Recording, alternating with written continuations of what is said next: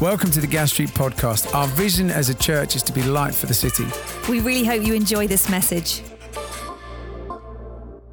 We are launching a new series this week. Anyone love a new series here at Gas Street? Yes, I love a new series.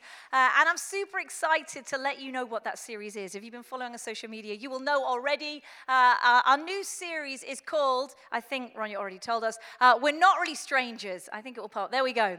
And so this series is all about relationships. We're going to be exploring relationships over the next 6 weeks. I love what author Dr. Gary Smalley, he says, life is relationships.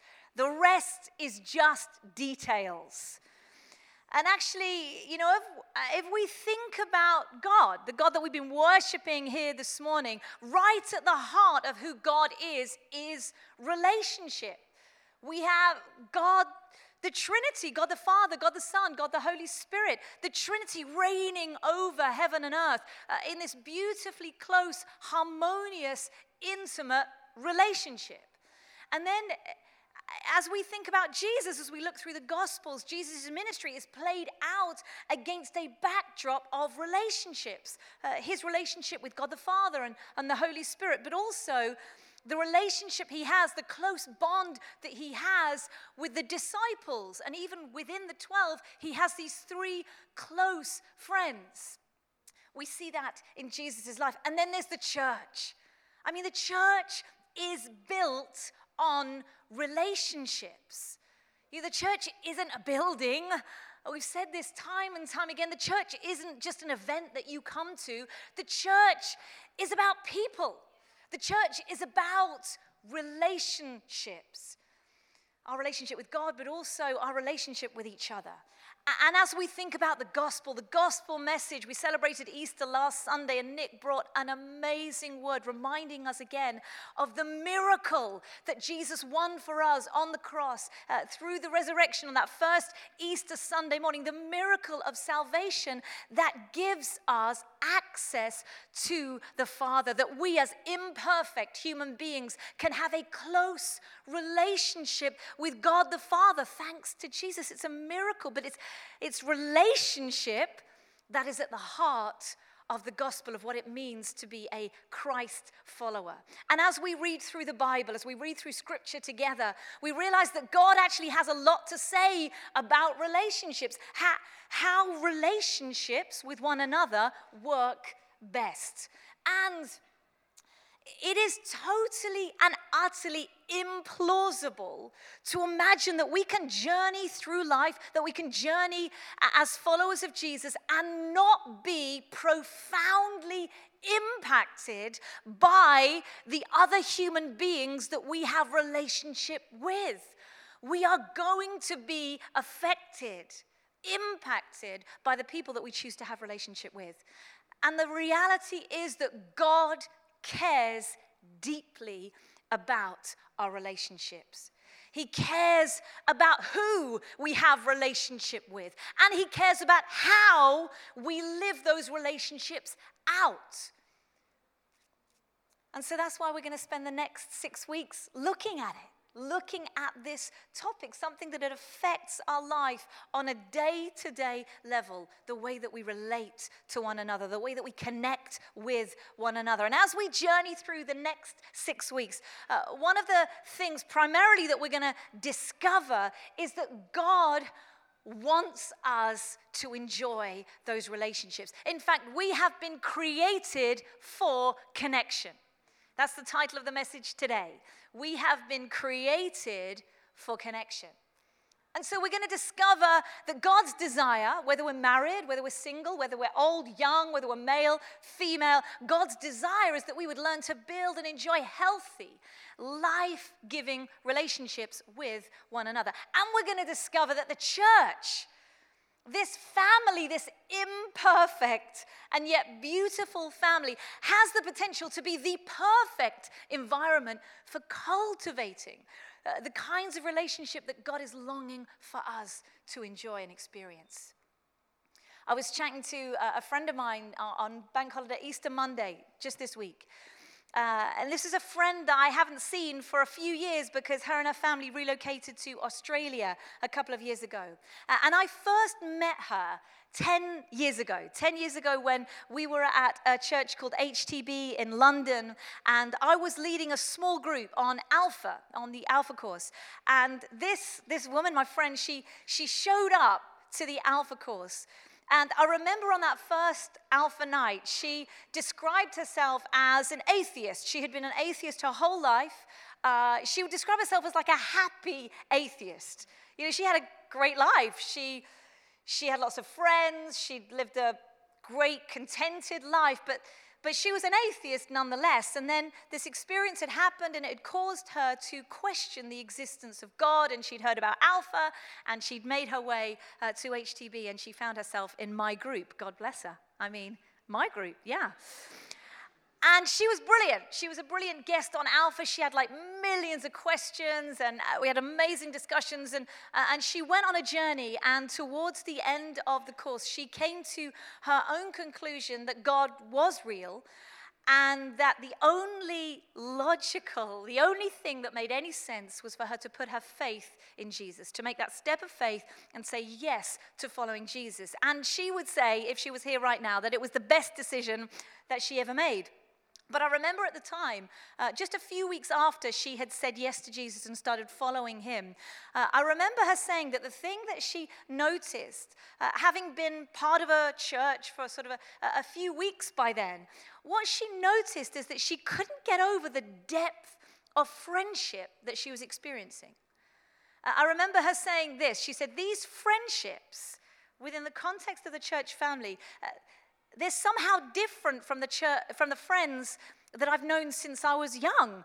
There is a quality to them that I can't compare to people that I have known for virtually my whole life. And that is the thing about us relating and connecting together as the children of God.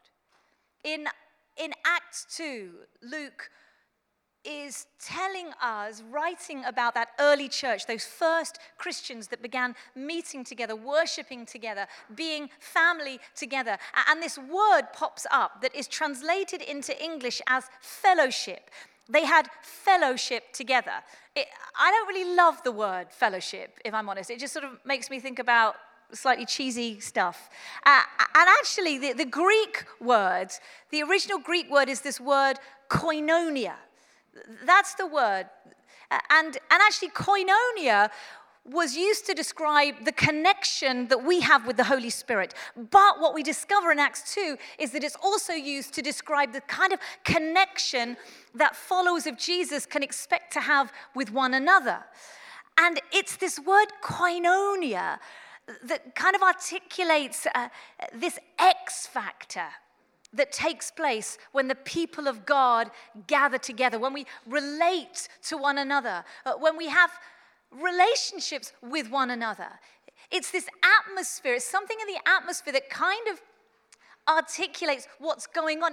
It's koinonia that explains the spiritual dynamic that is at play when believers connect together, when they forge deep relationships with one another. It's koinonia that fast-tracks often the depth of connection that we can enjoy as followers of Jesus. It's koinonia that often unlocks honesty and vulnerability with one another. And as my friend said, there was a qualitative difference to the relationships that she found with other believers. That's koinonia. When God is at the center of our relationships. In the Gospel of Matthew, verse 12:50, Jesus says, "For whoever does the will of my Father in heaven is my brother and sister and mother." We're called to be family. Imperfect, yes, but family nonetheless. I mean, take a look at each other. Look around. These are your brothers and your sisters. Aren't they gorgeous?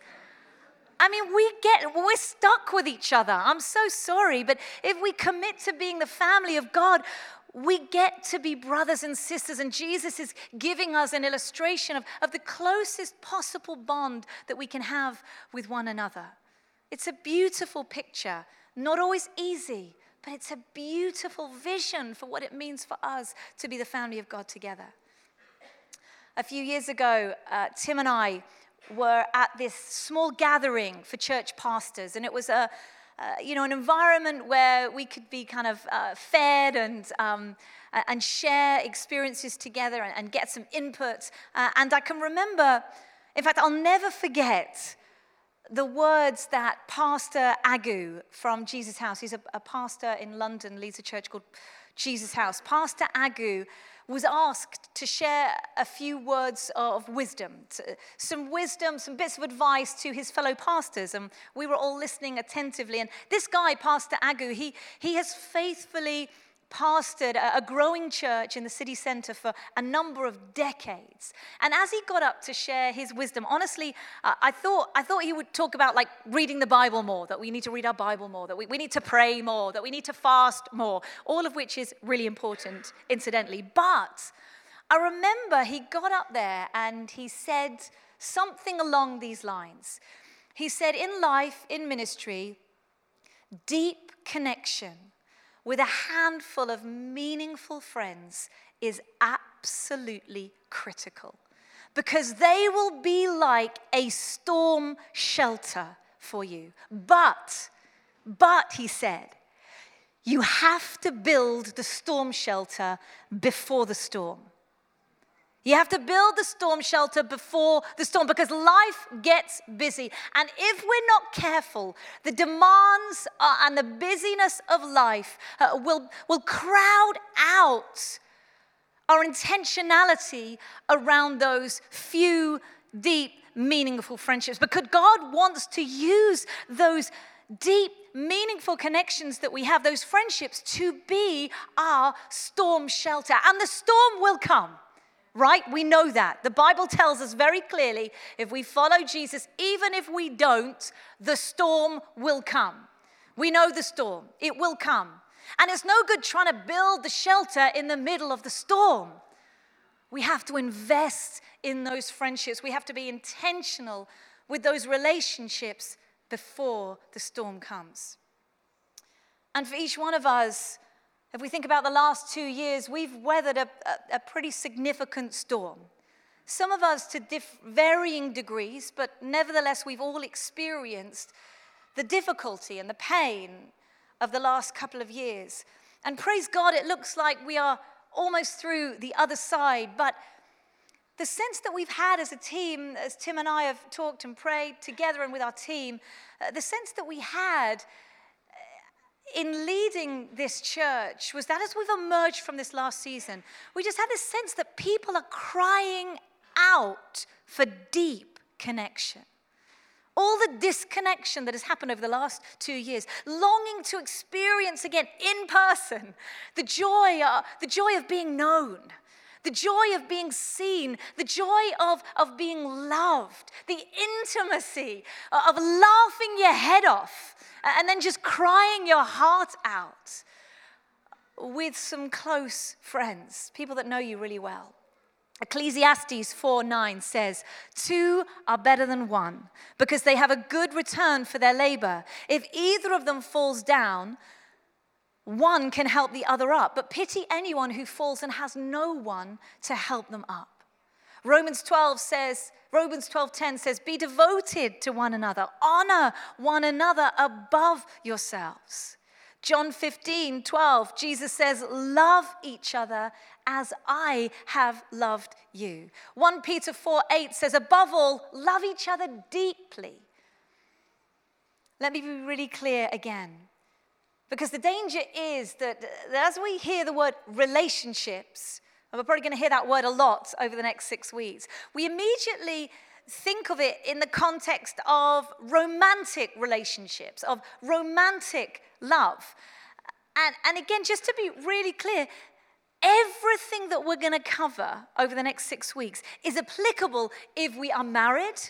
It's applicable if we're single and would like to be married, or if we're single and have made a commitment to celibacy for the foreseeable future. You see, God's vision for human connection It's not just reserved for those who happen to meet someone and fall in love and get married. No, God's vision for human connection is so much broader than that. It goes so much further than just the context of romantic or even sexual love.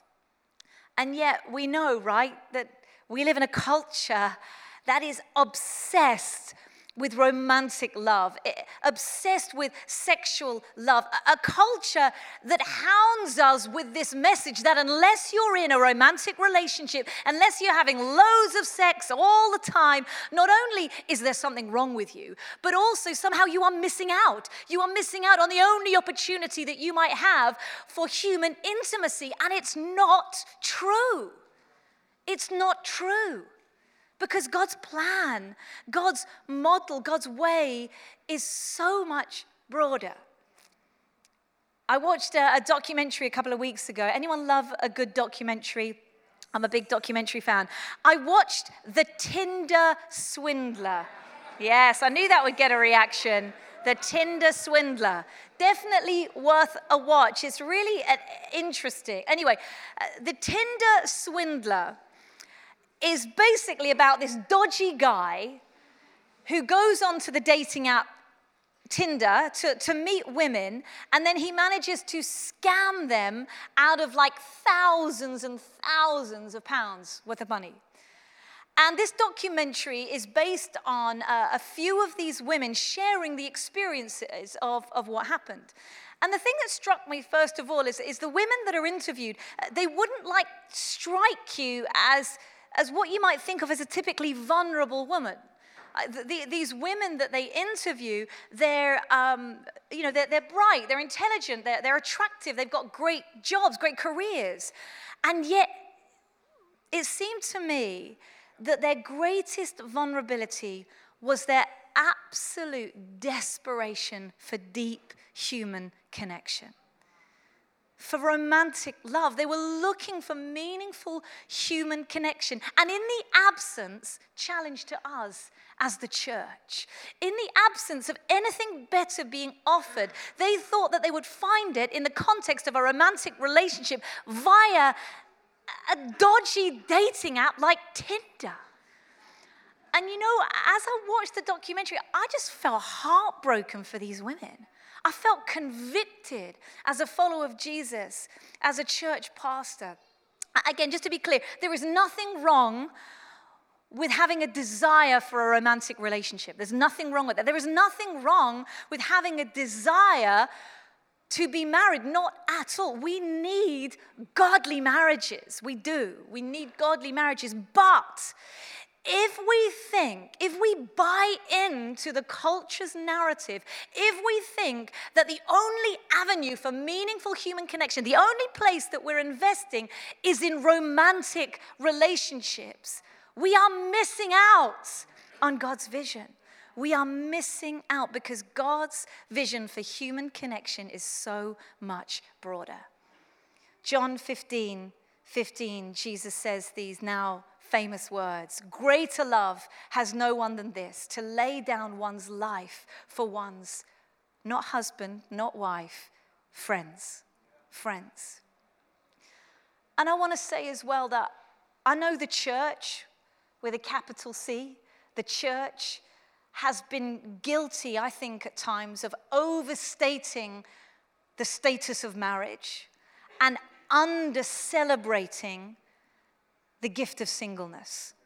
We have been guilty of doing that. And I'm sorry. I want to say I'm sorry as pastor of this church, where at this church we have inadvertently sent the message that marriage is somehow the end goal, that somehow getting married is the completion. I'm sorry when us as a community, where as a family, we haven't made it easy for single people to find deep connection. I'm really sorry where we haven't done that. We need to do better. And I'm not just talking about the structures. I'm not just talking about like the mechanisms of church, like the groups and all of that. I'm not just talking about even what's set up here.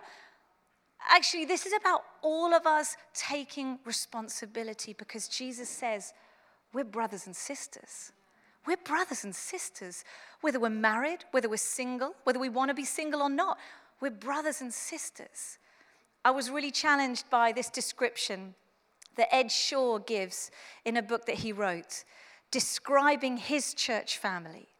And Ed is a single man. He's chosen singleness. He's chosen celibacy. And for him, his church family is his family.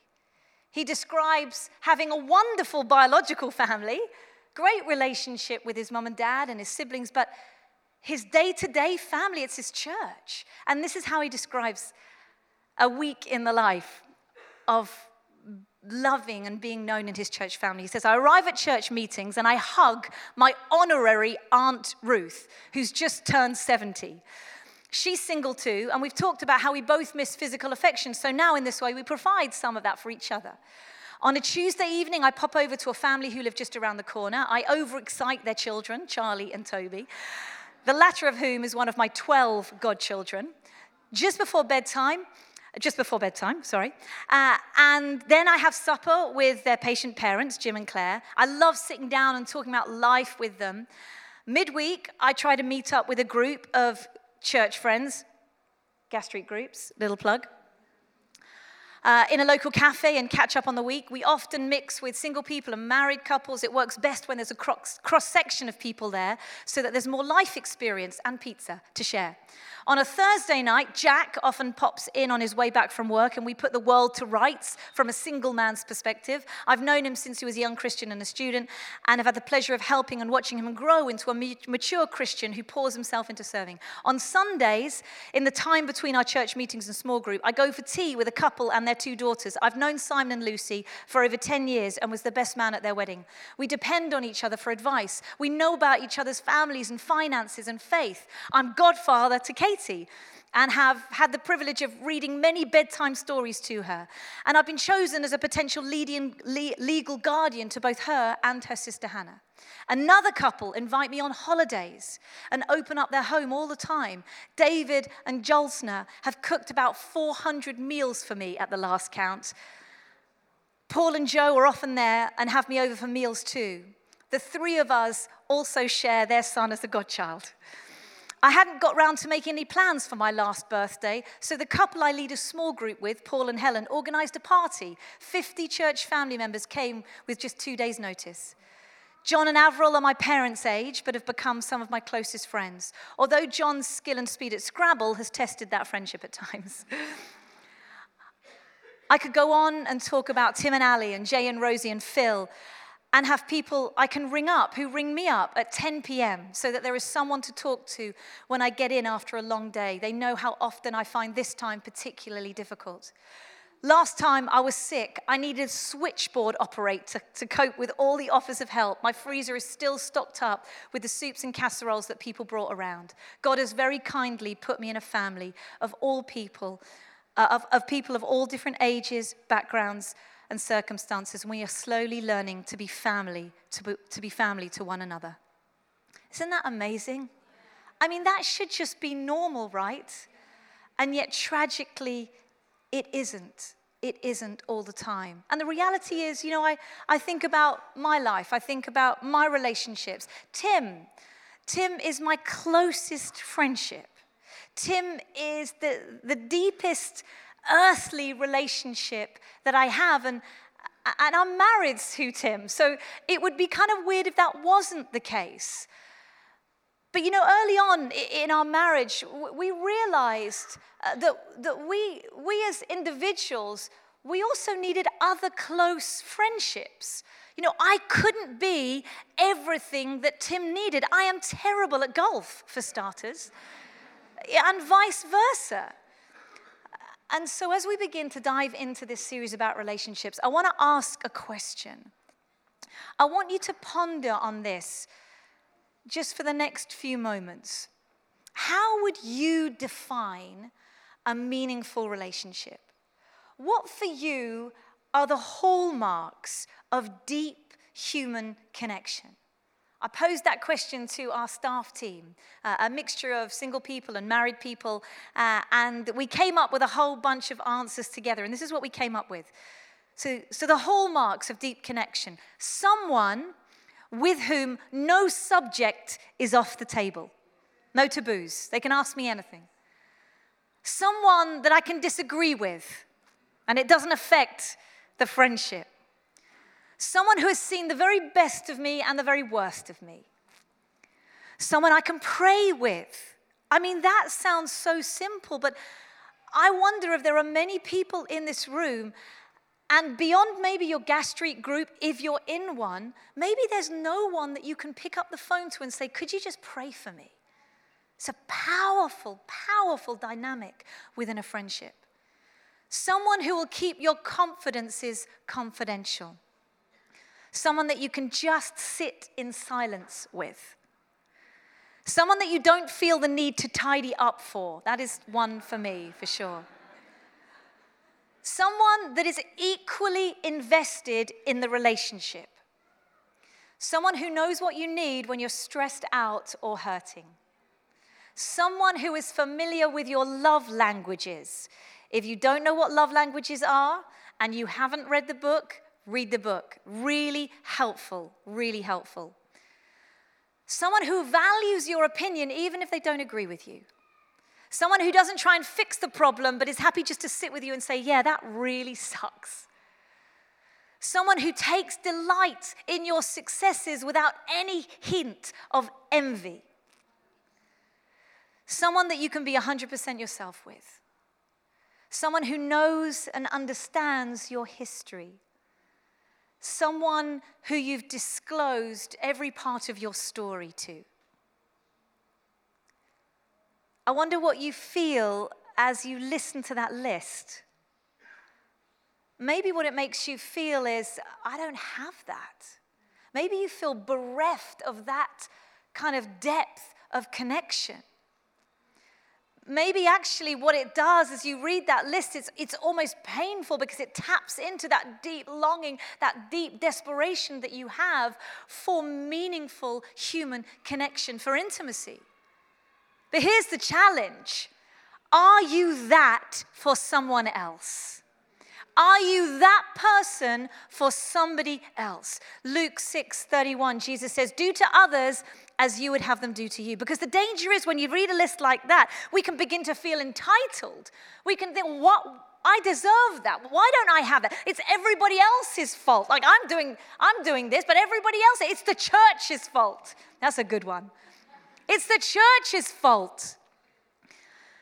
You know, maybe we feel aware, actually, that there are key relationships in our lives that we have neglected, that we realize we do have a part to play. Maybe we become aware for some of us that there are key relationships in our lives that just feel broken right now. Something's happened, some division, some disconnection, and they just feel broken. I read a survey that said 97% of people would like to improve the quality of their relationships. And you know, as I've prepared this message, on the one hand, I felt so grateful for the key relationships in my own life, so grateful for those friendships that God has put in my life, those storm shelter people. But I've also felt painfully aware of my shortcomings as a friend. I've been painfully aware of the way that I haven't at times prioritized the people that mean the most to me, when I've let people down, when I've caused people hurt. You know, this vision that God gives us for human connection, it has the potential, it has the capacity to be so life-giving, so life-enriching, so life-changing, and yet I reckon every single person in this room can bear witness to the fact that it's not always easy. My goodness, it is not always easy. And so we want to encourage you. Would you journey with us? Would you journey with us over the next few weeks as we mine God's word for his wisdom on relationships, as we invite the Holy Spirit to come and bring clarity, to come and bring healing where it feels like there's brokenness? We're going to speak into some of the things that maybe sabotage or undermine the depth of our human relationships, like ourselves. Often it's us. How self-aware are we? How aware are we of what we bring into a relationship?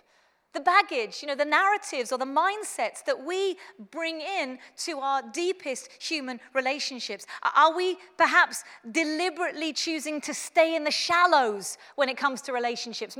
Maybe we feel afraid or too bruised to step into the deep end of our relationships. How do we go deeper? How do we go deeper? Are we thinking long term when it comes to our relationships? Or are we just thinking of the quick fix? Are we investing for the long term? Are we equipped to deal with conflict or disconnection? When our relationships hit a roadblock, do we just run a mile? Do we stick our head in the sand? Do we put up the walls? Do we ghost people when we hit a problem? Are we asking God which relationships He is calling us to invest in? Because God might surprise you with the answer. Proverbs 13:20 says, "Walk with the wise and become wise, for a companion of fools suffers harm." Proverbs 27:9 says, "The pleasantness of a friend springs from their heartfelt advice." Have we let individualism, again a marker of the culture that we're in right now, have we let individualism cause us to become self-centered? To constantly put our needs first, or controversially, the needs of our nuclear family? I wonder in the church sometimes we make an idol, we idolize the nuclear family, become so protective of me and my 2.4 children that we don't allow others in. It's a challenge to us as a church family. Or are we simply just too busy? We're too busy, we've got too much going on to be intentional about investing in our key relationships, those storm shelter people. So are you up for it? Are you up for going on this journey? Because I believe that God wants to speak to us. I believe He wants to minister to us, that we would go deeper. That we would go deeper, because this isn't just for us. This isn't about us getting the blessing. And my goodness, deep connection brings such blessing. But the picture is bigger than that. Because Jesus says, they'll know me by the way you love each other. That's going to be the primary witness. They're going to know me by the way you love each other. And so this is about us being a missional church. This is about us showing the world what deep human connection can look like, not just in marriage, not just in the context of romance and sex, but so much broader than that. I want to end with this. I'm aware of the time. And then we're going to pray. I love Brené Brown. If you've been around here for any time, you'll know that. I love a bit of Brené Brown. And I love this illustration that she gives in her latest book, Atlas of the Heart. She talks about this idea of candle blower outers. And it's an image, it's an idea that she shared with her kids. And she would explain to her children that we all have a flame. We all have a light inside of us, our soul. It's our God-given identity. And we want to be around people. We want to be around friends who can say, wow, what a beautiful light you've got. And we want to be friends. We want to be people that can look at other people and say, wow, what a beautiful light God has given you. And we need friends. We need people that are going to protect that light. They're going to shield it and nurture it and allow it to grow and burn brighter and brighter. But there are also people who want to blow that light out. Candle blower outers. And we want to be people. We want to be friends who don't do that protect the light. And for us as a church family, wouldn't it be amazing if we cultivated a whole church family of people that protect the light? No candle blower outers. That we encourage one another, that we fan the flame of this light that God has given us, so that when we go into the world and we meet those who want to blow the candle out, we feel equipped and prepared. Proverbs 12:26 says, the righteous choose their friends carefully. God cares about our relationships. We are created for connection, not just for our sake, but for the sake of His kingdom. Let's stand for a moment and pray. And the good news is, over the next couple of weeks, we're going to have lots of time to pray. I do really believe that God wants to go deep. He wants to journey with us. He wants to speak to us about this area. And it might be this is tricky for you. For a whole host of different reasons, this is tricky. I want to encourage you, journey with us. Journey with us. Allow God to speak and to heal and to bring transformation. Why don't we pray? Again, I just want to encourage you, if you feel happy to do so, to put your hands out, maybe to close your eyes. If you're new today or visiting, there's no expectation for you to do anything that you don't want to do, so relax. If you're here and you've come with an expectation that God wants to speak to you, this is a great way to just say yes. And I want to challenge you that if you're a follower of Jesus and you're part of this church and you haven't come to church today with any expectation that God's going to speak to you or bring transformation in your life, I suggest that's a conversation that you probably need to have with the Lord. So let's allow him to do it. Come, Holy Spirit. Come, Holy Spirit. You know us better than anybody else. Come, Holy Spirit. Would you speak to the depths of our hearts?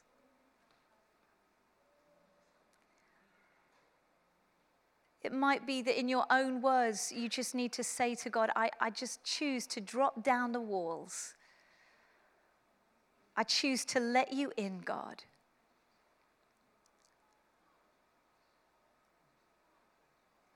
It might be that as I've been speaking, it does feel quite triggering for you.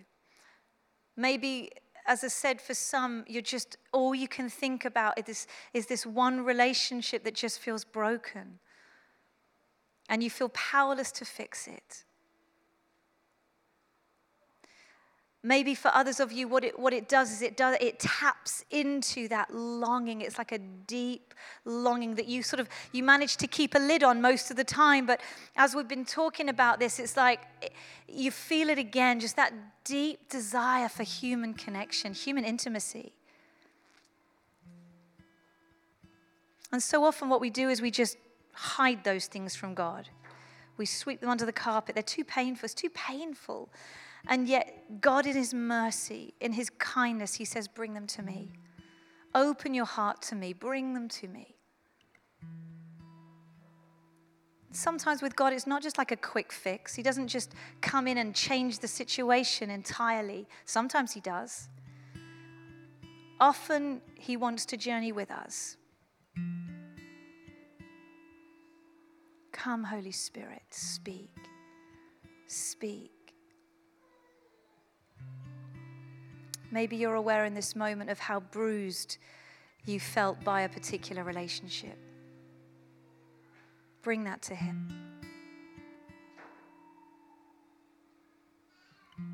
Maybe the Holy Spirit is bringing a sense of conviction, not condemnation, but conviction. You know you've let someone down or you've caused hurt, and the Holy Spirit is just gently saying, bring that to me. Let me forgive you.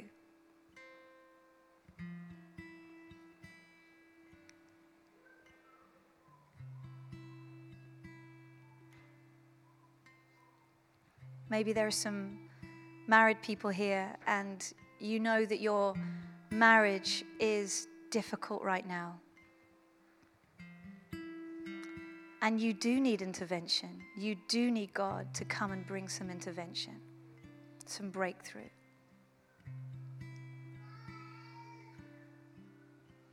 This picture that Jesus gives us as a family, brothers and sisters, the implication is that we can be honest and real with one another.